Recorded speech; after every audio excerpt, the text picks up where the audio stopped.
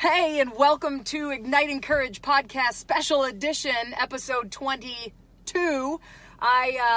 This morning, I got a call from a friend I was supposed to have happy hour with, and she said, change of plans. I was going to meet you, but there's a cow in my living room. Do you want to still come over to my house? We can catch up.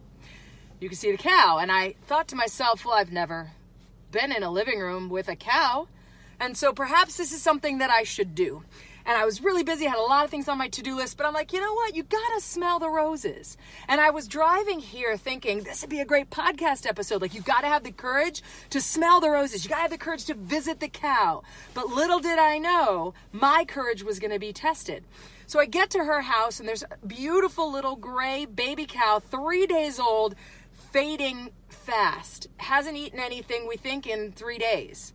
She's got tube feeding little kit thing, and she said, do you know anything about tube feeding animals? I said, well, back in 1998 I was on a rehab team for some baby seals. That was the last time that I tube fed anything, but it was more experience than anybody else in the room had.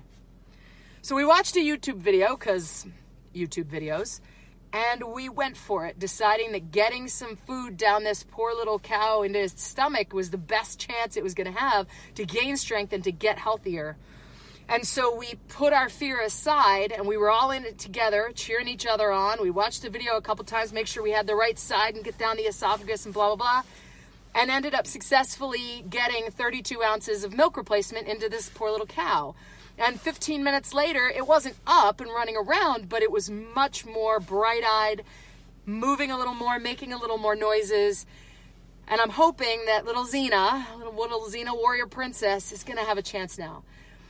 And hopefully it was because we had the courage to use the skills we had, use the resources that we had to help this little thing to hopefully get better.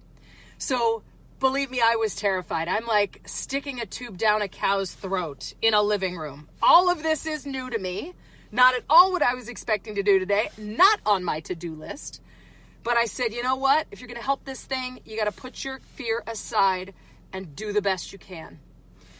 And so I encourage you, when you're in that time where you're like, this is what I need to do, but I'm scared, just embrace it and move forward, because it could make all the difference. So I'll try to update you on little Xena as I hear over the next couple of days, but hopefully she'll be up and running around and eating the spring grass in no time.